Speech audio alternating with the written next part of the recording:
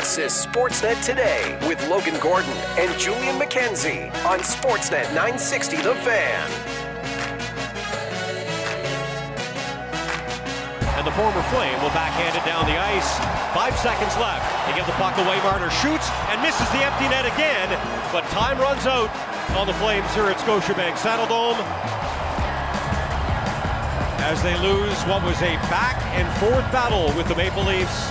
Toronto snapping a season-long 4-game losing streak, and in turn, Calgary's season-long 4-game winning streak, as the Maple Leafs battle back for a hard-fought 4-3 win. Well, one narrative wasn't going to survive last night at the Scotiabank Saddledome. Either the Flames weren't going to be able to pull off a third-period comeback, or the Maple Leafs were finally going to be able to hold on to a third-period lead.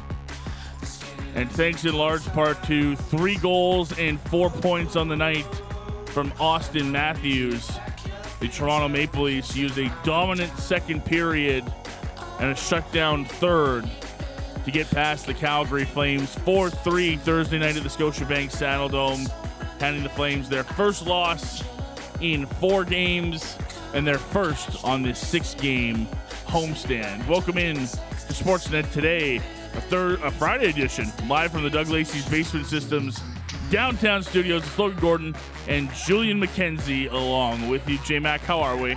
Things are good. I heard you said Thursday. It's almost like you don't want the weekend to show up. I do want the weekend. I'm ready for the weekend. Me too, especially because it's going to be a great weekend.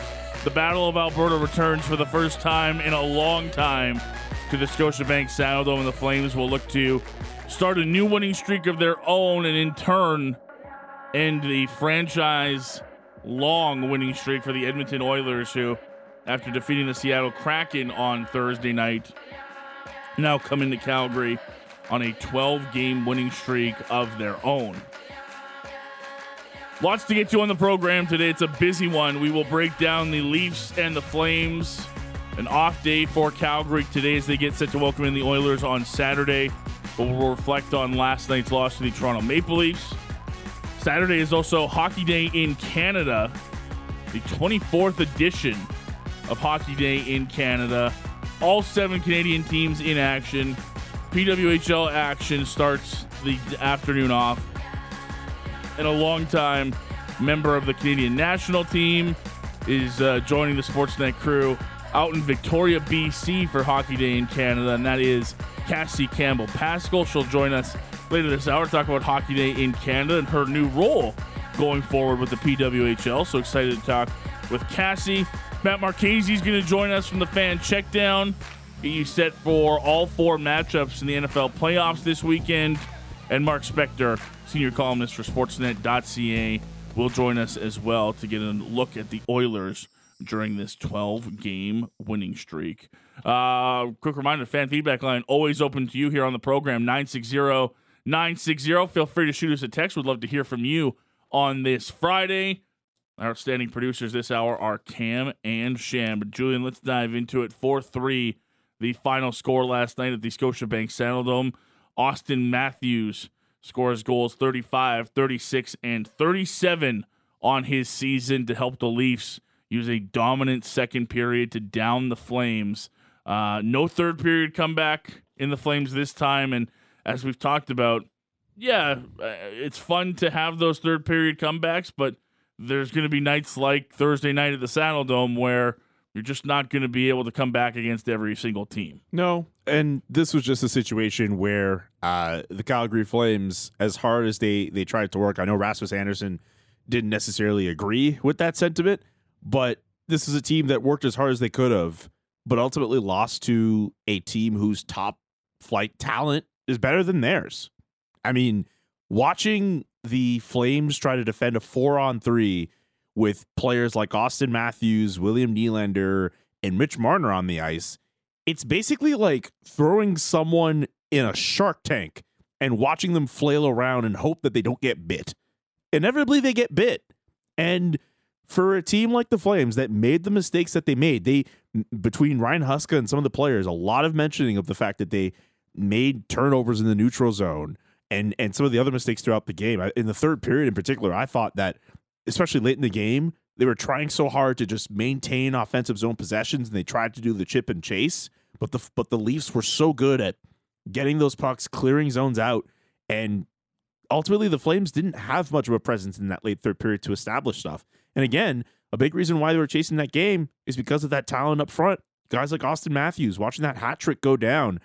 Like, I mean, we don't have to go over how special of a player he is, but the fact that he essentially matched up against the Calgary Flames on his own. He had as many goals as the Flames did yesterday. Like, Yep. those are say what you want about the Leafs. They are where they are. They could still miss the playoffs, depending on how things go. And that ended a losing streak for them. But they have talent up front. And when the talent up front plays as well as they did, there are a lot of teams that end up losing. And it's interesting because the first period, I think the Flames were easily the better team. But the Leafs continued throughout the game, in my view at least, to be the more opportunistic team. And that's what happens when you have a Mitch Marner or William Nylander, of course, an Austin Matthews, is that you only need little opportunities and they can change the game like that. And the game really did swing into the third period. And I have to give Toronto credit because, look, the narrative heading into this game, Julian, was they can't hold the lead into the third. That's been what's costing them. There's, and the Flames have been the exact opposite. They've been comfortable heading into the third period, down a goal, down 2 goals, and had every reason to feel good about themselves. Per our friends at Natural Stat Trick, the Leafs dominated the third period. Yep. High danger chances for were 9-0 for the Leafs in the third period. That was a team that knew they couldn't go another game with another blown lead, and they didn't. They were the better team when they needed to be, and that's why they took the 2 points last night. Do you put an asterisk on that, knowing that if that Connor Zary goal counts, maybe we're talking about a different third period? I thought while the Flames probably could have played a better third period, getting that Connor Zary goal, if that stood, that probably changes the complexities of the game. When the Flames were down 3-2 in the second period, well, yes, they made mistakes, but there were instances where the Toronto Maple Leafs were sitting back. And look, the Flames were doing everything they can to get back in that game. And for that goal to not count, I'm all for rules being followed. I'm all for the replay system and getting things right. But the fact that got called, the hand pass off of Blake Coleman, yes, the puck does stay in the zone. I guess it does impact the play in that sense. But what a small thing to focus on and ultimately change the trajectory of the game. And look, the Flames had their chances too. Timothy Liljegren took a penalty for closing the hand on the puck. Yep. The Flames had their chances too after that to tie it and get it back, and they just didn't capitalize. But I mean, for that to happen and take away Connor Zary's goal, that would have been his 10th of the year. I think some wind kind of got out of their sails after that, and rules are rules, and it was the right call in the end. But wow, that just it did kind of take away from the game a little bit, which we all thought was going to be a good third period. Yeah, it's tough. I do think the game looks different if that Zary goal is allowed. But I will say, I'll bring it up again, 9-0 being as big of a swing as it was in that third period, I don't know that it changes the outcome enough in my mind. The Leafs were just so clearly the better team. If it was more like the second period, I don't where know it if was they a were little so bit clearly more, the better team the whole game, though. No, in the third period. Right. First period, Calgary was the better team. I think the second period was the most equal, despite Toronto. No, I still lean towards Toronto in the second. But I still didn't think Calgary had much in the third. Well, I think a lot of why Toronto looks so good in the second is because Calgary the mistakes that they made. If they played like what they played in the first period, it's a completely different game. But of course, if ifs and buts were cookies and nuts, we'd all have a Merry Christmas, right? It's true. Now, as far as the conversation on the hand pass, I agree with you. And after watching it and reading the rule and hearing from the NHL, yes. By definition, the correct call was made. Yes. Do I think that is what the spirit of the rule is and what they're intending to stop with a quote-unquote hand pass? No. I don't think that encompasses what a hand pass is in the eyes of the NHL. But I also understand that wording means something and that following the letter of the law is what NHL officials are supposed to do on the ice and at the war room. That is the law that they run by, right? That's their, and they have to call it like that.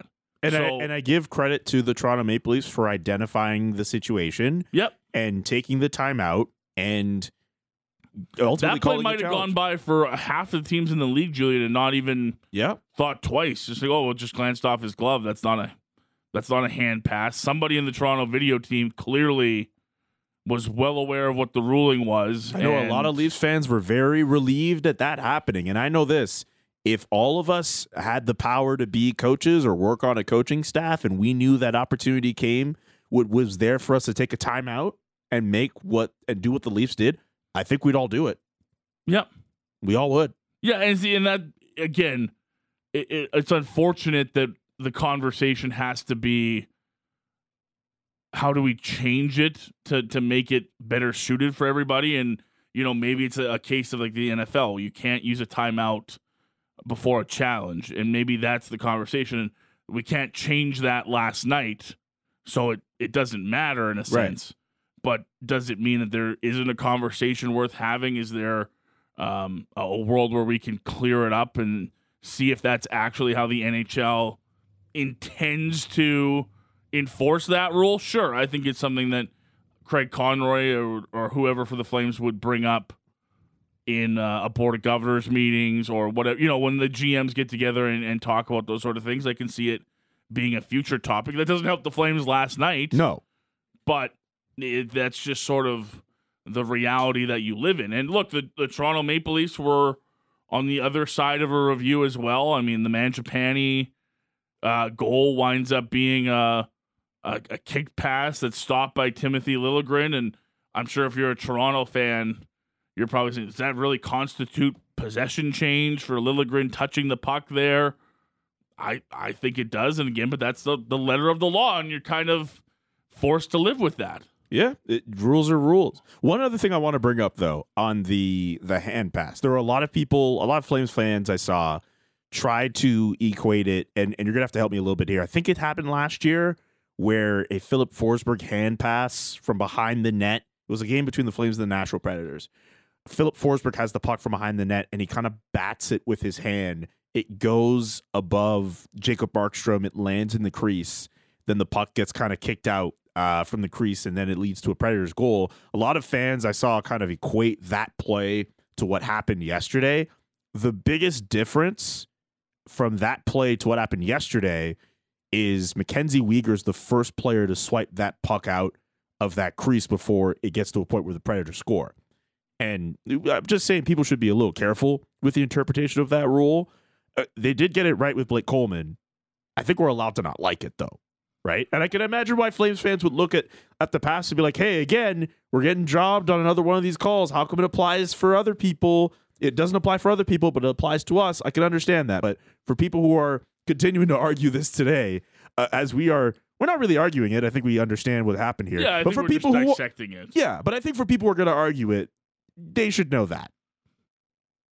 The Forsberg one, and I think why it frustrates so many people is it's so much more intentional. Yes, it's more blatant. The Coleman one. It's so much more blatant. The one off Coleman, like the way the puck flies in the game, like it's almost impossible that you're going to go through a game where the puck doesn't come off of you in some way. Yeah. Like I don't know if I see blatant intent from Blake Coleman to deliberately swipe it off his hand and keep it in. I mean, it clearly it does hit him, and because it hits, that impact just it's sort of the trajectory of it changes. Maybe it slows up so that way the puck stays in zone, which again, it's the letter of the law, but like, man, it's such a tough. It's tough because it's not blatant. It's not deliberate. And in the sense of it, if you want to go back to the Forsberg one, I mean, regardless of who touched it next, wouldn't you just say you intended to pass the puck? He's damn near playing patty cake with the puck. Yeah, you intended to pass the puck to an opportunistic zone for your player. I don't care that a Calgary player touched it, But that's you a still made a hand pass with it, right? It just it hit somebody else first, and the intent is to me the more egregious of the errors. But again, when there's gray area to a rule, and they're just trying to make it as black and white as possible, they have to just go off of the letter of the law and how you can. And it's always going to be an issue in sport, right? There's just so many different ways that things happen at those speeds. I don't think the rules are ever going to be perfect, and sometimes you're going to suffer from it, and sometimes you'll benefit from it. Yeah. But I think last night was a good example of, hey, maybe we can find a way to improve upon this so we're not in that situation going forward for other teams. Because you're right. To me, it's the hand pass is all about intent. Like, to me, if you're intentionally moving the puck with your hand, that's what I would deem a hand pass. Yes. Right? Whereas you said, and I think rightfully so, contact with a hand doesn't necessitate a hand pass. It's not like a deliberate action. No. So I don't know how you could expect an NHL. Like, I mean, every time a guy touches it with his glove, technically a hand pass? I don't know. I don't right? know. Like in any case, again, the Flames had opportunities after the fact to tie the game. And they were right. By the Rass was right, and Huska was right that didn't change the game. They were right to say that. But ultimately, we are going to look at that play. I wouldn't say for a long time, but at least in the confines of the game and the day after, we're going to look at this. And the bigger theme of this, to go back to I think what we were initially getting at too, this team still had to battle and work their butt off to try to match up against a front-loaded team, which has come down on some tougher times, skidding a little bit, but that took the lot out of them to try to fight against an Austin Matthews, Mitch Marner, William Nylander-led team. William Nylander, we were talking about yesterday, he had no points, I think, since he signed that extension. He got at least 2 assists on Matthews' goals. Like, they have talent up and down. They have talent at the top part of their lineup. They just need to find a way to plug in those holes. It's just the Flames just weren't able to get that goal when they needed it. And now they enter this Edmonton game on the weekend where it seems like the Oilers are a little better right now than what the Toronto Maple Leafs look like, but they're red hot. That win streak could go to 13. Could you imagine the Flames being that team to end that winning streak? But also, could you imagine another game where the Flames are going to have to match up against elite talent and come up short? What does that do for people who looked at this team in the 4-game winning streak and said, hey, maybe they're turning a corner? What does that do for the people who have been banging the drum all along saying, hey, this team should retool, should rebuild? I think if they lose that game to Edmonton now, you put together a lot of ammo for people who are very much on the tear it down, go scorched earth side of things, saying, hey, look at how they played against Toronto, look at how they played against Edmonton, look at the talent that beat them. And that the discourse changes. It's so weird with this team where they do as much as they can to build themselves up, and then one mistake or one gust of wind blows their chances down. We said that. I said it last night with Pat on the Flames Talk pregame show. Mm-hmm. The reason why, in my mind, the 3-point NHL is so hard to climb out of, because any small mistake, a 2-game losing streak, and all of a sudden all that work that you put in during that 4-game winning streak can go for naught. And it's hard to say that because, you can lose to the Leafs and the Oilers back-to-back and no one would bat an eye, but all the work that you put in before that can disappear so quickly, the way that they hand out points and the way that everything's so tight. And you and me were talking before the show, and sitting here going, all of a sudden that St. Louis game, I know we're not talking about it yet, but think about St. Louis next Tuesday and where they are with games in hand on the Flames, and the fact that they're only 3 points. Like, I mean, talking next Tuesday could be as big of a game as any the Flames have played this year. That's just sort of the reality that you live in, and it's why coming back from a bad start or being stuck in this race with teams up and down the wild card standings gets to be so difficult for teams like the Flames. Like right now, the Flames are 3 points out of a wild card spot. They have to fight off Nashville, the Los Angeles Kings, who, yes, they've only won one game in their last 10, but they find themselves in the middle of this now. The Kraken, they've lost 3 in a row. The Coyotes, who they beat earlier this week, the Blues. There's a lot of teams that the Flames are surrounded by right now that are losing. Actually, you know what? I think all of these teams who have a fighting chance at a wild card spot, not named the Nashville Predators, have lost at least a game or 2 or 3 in a row. The time for the Flames to kind of go on a run and find themselves where the Edmonton Oilers are at right now, which is 4 points up and in a wild card spot, now's the time to do it. Now's the time to show everyone that you have a chance at being this team that can make the playoffs if that's what you want to do. I know some people will look at the roster and say, hey, you know what, this team should still sell assets. I don't know if I necessarily disagree with those people, but there are definitely people who look at that argument and say, hey, you know what, I don't think this team should sell assets. This team could be good enough.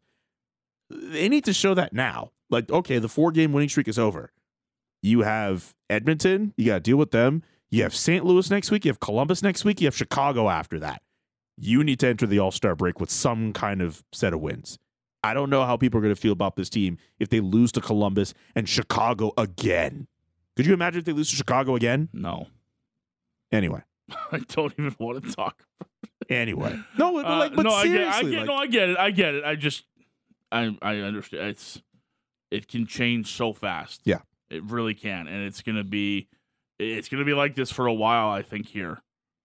Because I don't think this team's going anywhere, but at the same point, even on good nights, if you can lose hockey games or teams can gain ground on you or both teams can walk away with points on the out-of-town scoreboard and you sit there and go, this is why it's so damn hard to make any ground up on teams. Man. Let's get to the text line, Julian, at 960-960. We got lots there on our initial thoughts from the Leafs game, and, of course, lots on that disallowed goal from Connor Zary thanks to a missed stoppage and play for a hand pass on Blake Coleman. We're going to start with this one, though.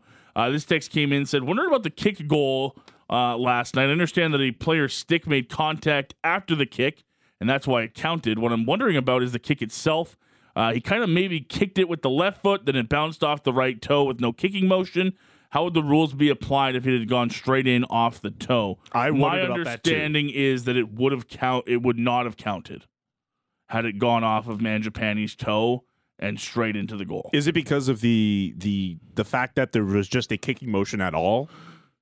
Yes. Because that's it, right? Because I thought about that too. We were all up in the press box looking at the play, and I'm thinking, okay, Mangiapane kicks it clearly, but the puck goes off his other skate that doesn't move. Yeah. So I wondered, like, oh, okay, does that impact it? But if the fact that it goes off a stick before it goes in, okay, that basically you don't get to think about that anymore. Or I should say you don't get to think about it. Like, that's just rendered moot. But yeah, I was wondering if that puck had gone straight in off of Mangia's skate, does that count? And now we have our answer. Yeah, my understanding is it would not have counted. So this text comes in as a great point. If Bax didn't hit the post, you're talking about a 3-0 lead for the Calgary Flames. We brought that was brought up yesterday. The Flames had their chances throughout this game to put the Leafs away. And that Backlund chance off the post, you bury the Leafs at 3. They were listless in that first period. You bury them with that, we're talking about a Calgary Flames team on a 5-game winning streak meeting up with the Edmonton Oilers on Saturday. We are talking about a completely different situation. I'll never understand how that was a hand pass by Coleman, but that one against Nashville a while ago, like we talked about, right? Where he literally threw the puck over the net, wasn't a hand pass. Our pal Shoop's texting in saying, just like the offside challenge, I don't think some of the rules make the game better, and they're not in the spirit of the game. Dave in the Northeast says, guys, the problem I have with it is the rules say the puck is directed or passed with a hand. This replay didn't look like that to me. I think they called it wrong. Matt in Calgary says, I thought the goalie interference and offside were the only plays you can challenge. If it's missed by the refs, should be game on. Please enlighten me.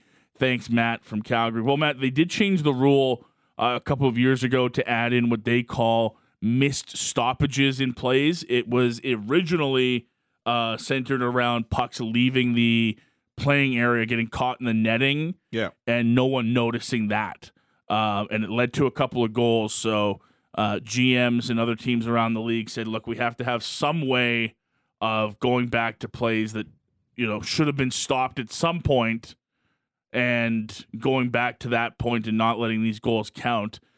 As part of that, the hand pass is part of that rule as well. So it counts the same as the out of play if it had hit the netting at some point and everybody missed it and it came back down on the ice and play continued. A coach does have the opportunity to challenge and the NHL to review said play to go back and make sure that they didn't miss a play that should have been stopped. Matt and Cochran says, again, the Forsberg one, grabs the puck. Forsberg grabs the puck, tosses it over the net. Doesn't the act of him grabbing the puck mean there should be a whistle? I'm very glad I brought up that play because I knew people were going to bring up that play. It's the most, even if it hadn't happened against the Flames, it's still the most relevant example of the conversation. And as I watch the replay, Matt, his hand stays open. Yeah. Forsberg the entire time, and he makes a deliberate effort not to close his hand on the puck, but he keeps an open palm is the best way I can say it to you over the radio, and sort of tosses it towards in front of the net over Markstrom. Which is still a pass. And if that hits a Nashville player, I think there's more of a case. There should be more of a case. But it's the fact that it goes over the net and lands in the blue paint, and Mackenzie Weegar is the first stick to touch the puck. I think that changes everything on that play. Lots on the text line, and we'll get to more of it as the afternoon goes on. But he is Julian McKenzie. I'm Logan Gordon.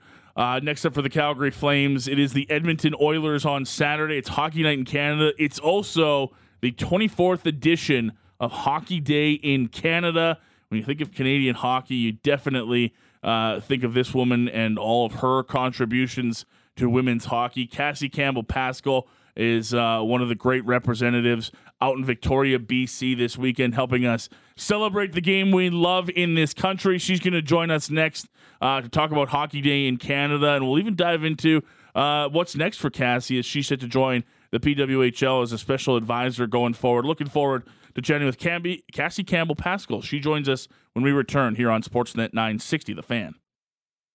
This Saturday, Sportsnet presents the 24th annual Scotiabank Hockey Day in Canada. Ron McLean going to host a 12.5-hour marathon broadcast featuring all 7 Canadian teams in action, including the Calgary Flames and the Edmonton Oilers. Sportsnet and Scotiabank celebrating hockey for all through an in-depth feature and all-star cast of special guests. And one of them just so happens to be joining us down the Atlas Pizza and Sports Bar guest hotline. No doubt when you think of Canadian hockey, this is one of the names that immediately pops up. Very happy to be joined this afternoon by Cassie Campbell-Pascal. Cassie, thank you for the time today. How are you? I'm good. Logan, Julian, how are you guys? We're doing really good. Appreciate you taking some time out to join us this afternoon. Yeah, no problem. No problem. Are you in Victoria already getting set for Hockey Day?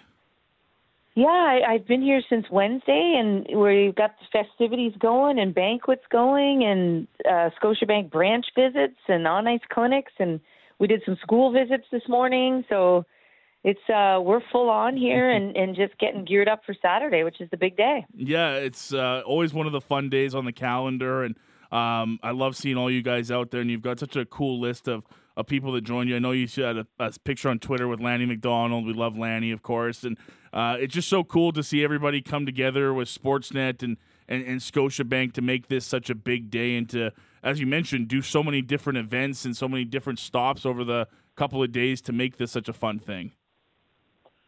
Yeah, I think for me, Logan, our sport has kind of taken a hit over the last 2 years or so, and there's sort of been a lot of negative stories, and yeah. For me, getting an opportunity to do an event like this with Scotiabank Hockey Day in Canada is just a reminder of how many great things there are about the game of hockey, and we need to celebrate those things. We need to clean up a few things. There's no question about it, and we need to make it more accessible. But this reminds me of all the good in the game, the volunteers, the people behind the scenes who make the rinks work and the schedules work and the minor hockey associations work. And I think, I came here from an ESPN game, LA at Dallas, and, you're in these big NHL arenas like we're fortunate to do. And you sometimes you forget about where you came from in the minor hockey associations. And then you come to an event like this and it just brings you all back to when you grew up playing. And I think for me personally, just the celebration of the good of the game. And there is still so much that's great about the game of hockey. Cassie, can you go into more detail about why it's important for days like today to go through, and not just that, but to be in these remote communities across the country where it's not necessarily the big metropolitan areas, but these smaller communities where you really see hockey at its grassroots? Yeah, what's really special for me, you guys, is that, I've been doing this for 18 years, Scotiabank Hockey Day in Canada. I've been so fortunate to do it, but I've watched the evolution of our game. When I first started, there was a few girls sprinkled in here and there in the school visits that played, and I'd, meet them in a separate group. It'd be 5 to 10 kids, and now when I come to these events, all the girls are playing, and it's totally acceptable as it should be. And today I'm just inundated with questions about the PWHL, and it's exciting times for women's hockey where we're really celebrating a real monumental moment for our game. And, that's the difference I get to notice year after year. Is 18 years now, you just see where our game has come and how many young girls are playing, whether we're in Victoria or Halifax or Newfoundland or Ontario or anywhere in Alberta. There's just so many more girls playing the game. And I think that's, when I get a chance to reflect on doing these over the years, that's something that stands out to me. I know you just mentioned how you get inundated with PWHL questions. I definitely have a few here, and where I want to start with you is the accessibility.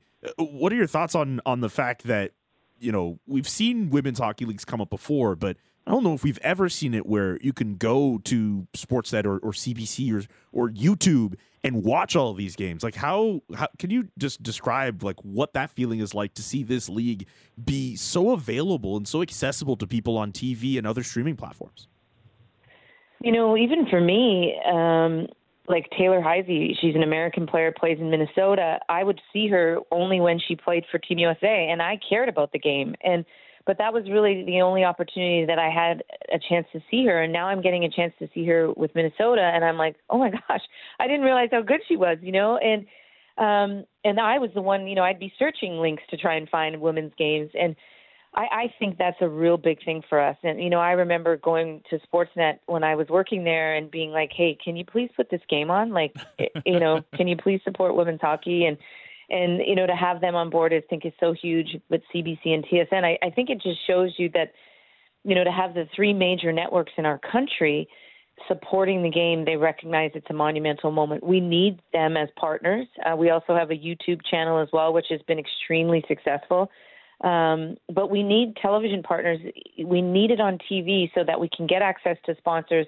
And I think the numbers prove that our country wants to watch it. Our opening weekend, I think it was a combination of 2.9 million. And, that's right up there with Hockey Night in Canada numbers. So, I think there's an appetite for it now. I think they realize that. And it's really important to keep those partnerships and to keep things growing, because we can't just have sort of an Olympics or a world championship and then those players go away. You just can't build momentum that way. And I think people just really want to watch the game now. And it's such a good game. And, everyone's talking about the physicality. Well, it's always been physical. We just have never been able to watch it before. So, now it's a point of emphasis. Holy smokes, this is a great game. Well, yeah, it's always been a great game, but we're getting a chance to watch it. And it's really important. And I can't thank all three networks for stepping up in a short period of time to turn this around, to have it on their networks.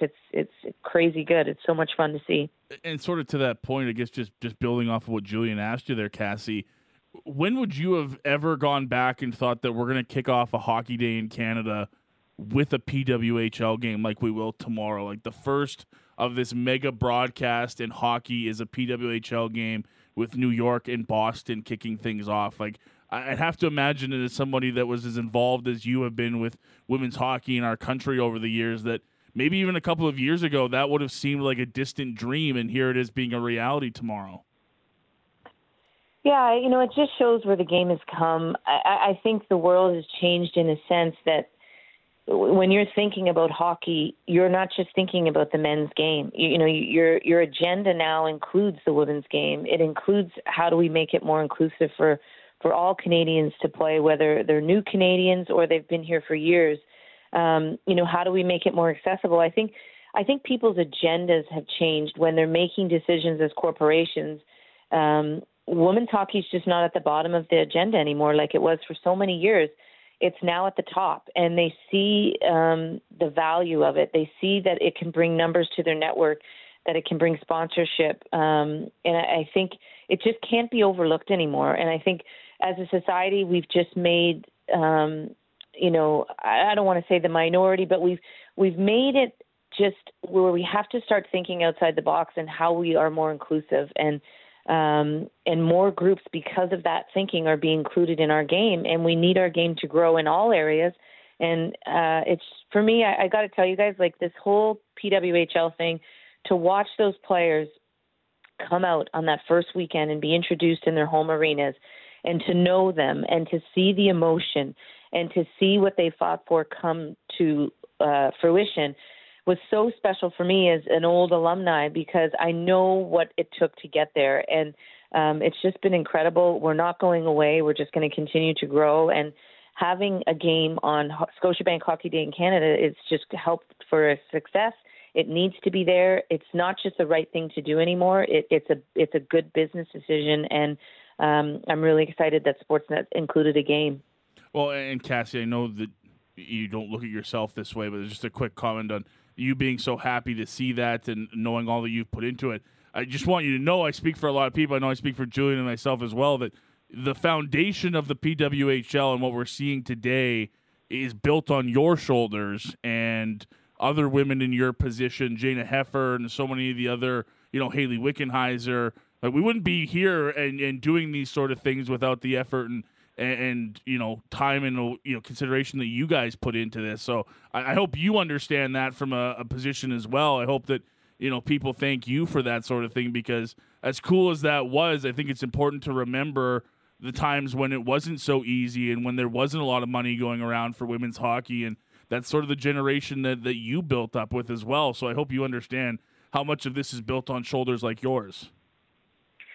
Yeah, I feel fortunate that 2002 Olympic group, it was an incredible group of women. And we had so many great pioneers that played before us, too, that don't nearly get the recognition that they deserve. But you look at the veterans now that are playing in the league, the Brianne Jenners, the Marie-Philippe Poulins, the Natalie Spooners, the people that have helped fight for this PWHL. They watched 2002 as young kids, and they thought, okay, this is possible. I can play hockey for real. I can go to the Olympics. I can play for Team Canada. And at that time, you didn't think, oh, I could play professional hockey. And that's the most amazing thing to me, is that, if the generation before me didn't do their job and fight and push and play as well as they did, then maybe my generation wouldn't have started. And then if our generation wasn't there, then maybe this generation wouldn't have started. So, along the way for many, many years, 50 plus years, women's hockey people have been passionate about it and pushed for it and loved playing the game. And now, to see it come to this point, and we need everyone's support. Like that's a reality. We need every player's support, everyone's support. And that's the great mandate of working with the PWHL now, is that whatever it takes, like I'm in, I want to do whatever it takes to help make this successful. And that comes from the players. It comes from the staff. It comes from the Billie Jean King group. It comes from the Mark Walters group. People believe in this, and they're doing everything that they can to support it. And I think that's what makes this whole movement even more special, is to know that generations even before me were a huge part of it, and they can sit back and they can watch it on their couch and say, you know what, I was a part of this, and a small part of it, a big part of it, however you want to look at it. But everyone who's ever played the game or supported the women's game should feel that way when they turn on the TV and say, oh, there's the PWHL. I was a small part of it. And that's fantastic to me. Cassie, one more from me. We in this country know a lot about the bigger names, like the Marie-Philippe Poulins and the Sarah Nurses, of course. And you mentioned Taylor Heisey earlier, and how through this league you're able to see her story unfold. For those who have not tapped into the PWHL and maybe want to dip their toes and wade those waters, who are some other players, some other unknown faces that other hockey fans should get to know and can get to know when they watch the league? Yeah, I think of some of the U.S. players. You might be thinking, like, what? Cassie, talking about the U.S. players. But What? I have so much respect for them, and I always have. Like the Hillary Knights, you're going to get a chance to see. And, Kendall Quinn-Schofield, who people see playing for Team USA, but was such a huge part of this whole push for the PWHL.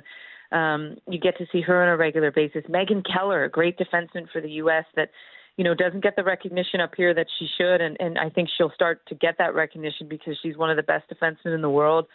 You look at Blair Turnbull and Renata Fast and Jocelyn Larocque, they play for Team Canada and what they're doing in Toronto, who I know they're struggling right now, but just, for me, guys, it's just, they're all great ambassadors of the game. Like, I watch them interact with the fans, and they don't miss an autograph. They don't miss an opportunity to help promote the game. And that makes me proud as an alumni. But honestly, like Lauren Gable just put up 3 points against Toronto, plays for Boston, and really trying to send a message that I want to play for Team Canada too, right? And right in front of the head coach of Team Canada and the general manager. And, that's going to make it a little bit more difficult for Toronto when they play their games because everyone's going to be bringing their best, especially the Canadians. But there's just so much talent. Corrine Schroeder, she's the goaltender for New York. And I'll be honest with you, I didn't know much about her. Well, now I do. And she's been putting up incredible numbers. And I'm in Victoria, so I have to say Micah Zandy Hart, who is the captain of New York and going through just recovering from an injury, but another great ambassador for the game. And everyone here in Victoria just loves her. Like, you mention her name and the claps and the cheers start to come. So, everyone's done their job across where they live and where they're from. And now I'm learning more and more about the U.S. players too, and just how important they've been down there and supporting the game and moving it forward. So there's so many stars. Like, that's the thing about this league is it's not just the Canadian U.S. players. Like, there's so many other players that play, and everyone's a star in their own right, and they're getting an opportunity to shine. Cassie Campbell-Pascal along with us this afternoon, getting set for the 24th edition of Hockey Day in Canada on Saturday from Victoria, BC. Give us maybe a little bit behind the scenes. What's tomorrow look like for you, Cassie? I mentioned it's a mega broadcast throughout the day, 12 and a half hours of hockey leading us into the Flames and the Oilers in the evening. What's on the to-do list for you tomorrow? Yeah, it's, bright and early. We're up, and I think from a broadcast perspective, I'm doing a hit with Brian Burke at some point tomorrow. I think it's before lunchtime local, and he is the head of the PWHL-PA, and I'm going to represent the PWHL, and we're going to get an opportunity to sort of talk some stories. And he's been a big supporter of our game, and we've got clinics going on and school visits. Scotiabank Girls Hockey Fest is going on where the Victoria team plays, so we'll be there. And then I'll be honest with you, I actually do get to go home tomorrow night. So I've been here since Wednesday, and I'm going to sneak out late on Saturday night to get home and be with my family, which is obviously extremely important. So, but it's been a fun few days. Saturday's the greatest. Like, if you get a chance to put it on, there's going to be so many stories told about the great places in this country and the great people in our country who've helped the game. And that's what I love the most, is just the celebration of all the good things that are happening. And as you move into a new role with the PWHL, we lose you here at Sportsnet, and you've had a great broadcasting career that you stepped into almost immediately since you retired from hockey. Just looking back on your time in broadcasting, what are you going to remember the most, Cassie? I think for me, when I started almost 20 years ago, women didn't get the opportunity to, be in the booth. And I was able to do that on my second day on the job. And, just the people, I think, working with CBC and then Sportsnet and being part of Hockey Night for so long, the people are amazing. And the crew, the behind-the-scenes people, I think those are the memories I'll have. My last night with Sportsnet was in December, and Tessa Bonhomme, who's a teammate of mine and a good friend of mine, she threw me a surprise party at my hotel. I had no idea, and all the crew were there, all the people that I'd worked with there, friends that I grew up with, and that was special to me. Like, the people is who I'll remember, and all the players and the general managers and the NHL people who supported me right from the get-go.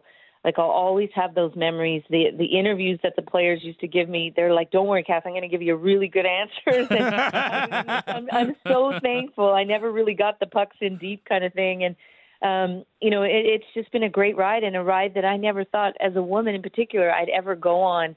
And, I'm still going to dabble in it. I'm still going to stay with ESPN, and I only do like 15 to 20 games for them a year, so it kind of works out perfectly for my schedule. And I'm really looking forward to it. I've been on the job now for 2 months with the PWHL. It's where my passion lies. I'm just so excited to be a small part of it. But it's been a great ride at Sportsnet and CBC and being part of Hockey Night for so long. And it's been a real honor and a real treat for sure. You can hear the passion in your voice when you talk about the PWHL, by the way, and that's so awesome. I know you touched on it quickly with Julian, but before we let you go, where do you want to focus your attention when you get into this more with the PWHL as a special advisor? Do you have a certain area that you'd like to focus on, or are you just going to ride the wave and go wherever they want you to go? That's the thing. Like, Jana Hefford is my former teammate, and she's my boss. And I, whatever you need me to do. And right now, I helped establish a discipline committee and a review process, and that was sort of my first initial thing. So we have a great group that's in charge of all that. And I've been helping out with sponsorship wherever possible, sending contacts to the sponsorship people. Helping set up connections in New York. We are struggling a little bit with our ticket sales in New York, so we're just trying to figure out why and how can we promote it a little bit better there. And anything just helping. I've spoken to every single department. How can I help? Here's the things I can do. Just reach out and ask me stuff. So I love it in the sense that I'm not just doing hockey ops. I'm kind of doing the business side of it too, and getting an opportunity to learn. And again, it's whatever it takes. And I think that's been the mantra of all the staff. And I'm going to be at the All-Star game, coaching one of the teams and doing some stuff around that. So we're also working on our broadcast and trying to make, the intermissions as best as we can. So I'll be doing some features and slowly doing that. And just whatever it takes, I'm just excited to be part of it and to help it grow and to help it be sustainable. And I can do most of it from home, which is essential for me with my 13-year-old daughter. And, of course, my husband works for the Flames, so he's busy, and I think it's going to be better for all of us. Cassie, thanks so much for the time today. We really do appreciate it and appreciate you having some really candid conversations with us around your future and the PWHL. Thanks for everything you did here at Sportsnet. You've been so great to us here at 960 with your time and your insights. We really appreciate it and really mean this. Best of luck with the PWHL. If we can help out in any way, we'd love to be there for you guys, and hope you have a really great Hockey Day in Canada tomorrow in Victoria. Well, thanks, Logan, and thanks, Julian. And you guys know I'll be reaching out and asking for help. You got it. So be prepared, and all the best, and have a great day, and enjoy the show tomorrow. Take care, Cassie. Thanks again. Cheers. Cassie Campbell-Pascal joining us down the Atlas Beach and Sports Bar guest hotline now, special advisor for the PWHL as she puts her time broadcasting with Sportsnet behind her. Still going to be doing some with ESPN down in the U.S., Julian, but focusing, and you could tell in that conversation where her passion lies and where she wants to be focusing her energy right now, and that's on the PWHL. Makes perfect sense, right? We're talking about one of the most iconic players to play the sport of hockey, let alone women's hockey, and for her to be a part of a league that seems like it's off to a strong start with the records they've been setting for attendance, the quality of the games, the different quirks in its rules compared to what the NHL is like. And I also love the fact that, there was a time when if you were trying to watch the best players in the world on the women's side, you were divvying up your time between the Canadian Women's Hockey League and the National Women's Hockey League, later turning into the PHF. And now you have one league. It's all centralized and all these players are there. And I love the fact that Cassie spent that time hyping up some other players, especially even if they were coming from the American side, which, us in Canada, we like to get patriotic. Of course. With hockey, of course.